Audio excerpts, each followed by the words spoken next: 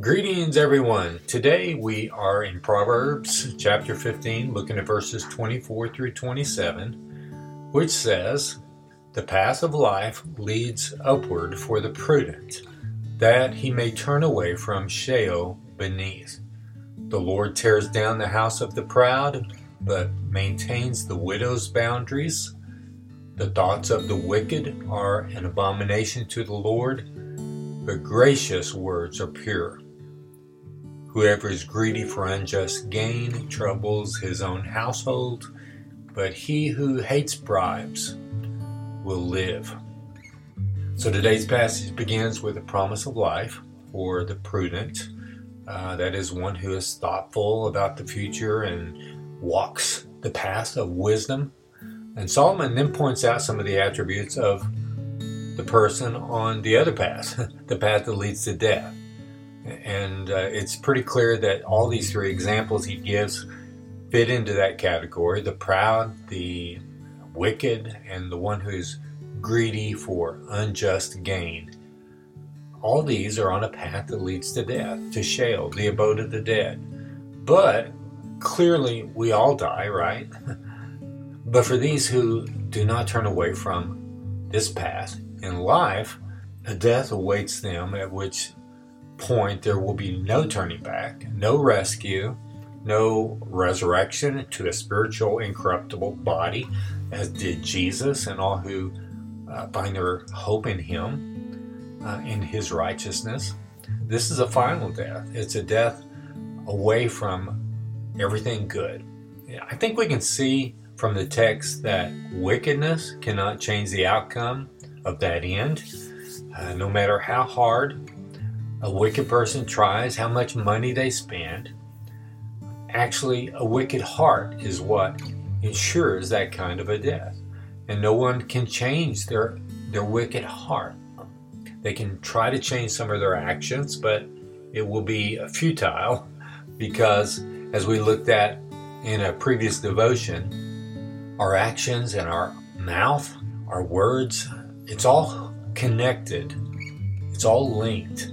It's all synced up with our heart.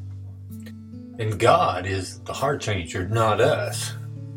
And God also rules in this life and in death. He's the judge. He tears down the house of the proud, but he protects the widow's boundaries, as our text indicates. One day, the widow who has a heart that loves the Lord, she will have a mansion with the full inheritance as God's child in heaven. And God will protect her boundary. He has a place prepared for her, but the mansion of the proud, it's going to be rubble. It's going to be non-existent in heaven. And the text says how for the prideful and the greedy, instead of blessings on their household, he brings trouble. And we can clearly see that even in this life here on earth. And Solomon says that even their thoughts are an abomination to the Lord. And as we talked about, our thoughts and our words are evidence of what is going on in our heart, whether it's wicked or not, whether it's been changed by God. There's a connection there. On the other hand, those who hate bribes will live. So that's a matter of the heart also, right? Everything is connected to the heart.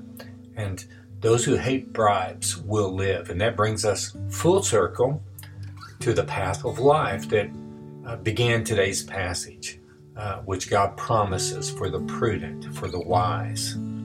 Look, all these wicked things today's passage mentions is all about making this world our home. But there's a better path that leads to a better home, as we talked about, with a full inheritance and life. And all the promises of Satan, all the promises of this world, they're broken promises. They're cracked promises. And actually, they're not all they're cracked up to be. They do not bring the satisfaction, the peace, the confidence which they promise to bring. No real power, no real glory. It's all a scam by Satan, just the way he scammed Adam and Eve. And it ends in spiritual death, from which there is no going back. I mean, you may abide in spiritual death even now, but after we die, our opportunities to delight in Jesus are over with. You know, there's an old spiritual song, and it says, "This world is not my home. I'm just a passing through. My treasures are laid up somewhere beyond the blue. The angels beckon me from heaven's open door, and I can't feel at home in this world anymore." So let me ask you, do you count this world as your home with all its brokenness, things like arthritis and COVID-19? And do you think, it's just great to be home? Yeah. Do you watch the news where the world's full of hypocrisy and greed and hate, riots, and say, I love this place. This is my heaven. Do you come home after a hard day at work and turn on the TV and watch shows that glorify sin, and you say, yes, this is what I've been waiting for all day. This is awesome. Does a relaxing evening watching porn on your desktop or your phone make your house a home? I hope this is not the ideal home that you have pictured in your mind. It has stayed like this for many years, since Adam and Eve and Noah and the flood and so on and so forth. It's been home sweet home to so many throughout all generations. Or are you awaiting the kingdom of God? And have you been given an earnest down payment of the Holy Spirit and peace and joy that gives you hope for the future? Do you await the kingdom of God? Do you await the inheritance that God has for you? Let's pray. Father God, thank you for your word today, Lord. As we've talked about the path that leads upward to life and the path that leads to death, a death of which there is no turning back, nothing good whatsoever. So Lord, thank you that Jesus was paid the wages of our sin on the cross. The wages of sin is death. And God turned away from God the Son so that we might be brought into relationship with God, that we might have the righteousness of Jesus. And then Jesus was raised up from the dead on the third day, and God gives us that same resurrection power to live victorious lives over sin on a day-by-day basis, and to have a heart that is quickened to speak good words and do good deeds that glorify you. Thank you for the joy that accompanies all this, Lord. In Jesus' name, amen.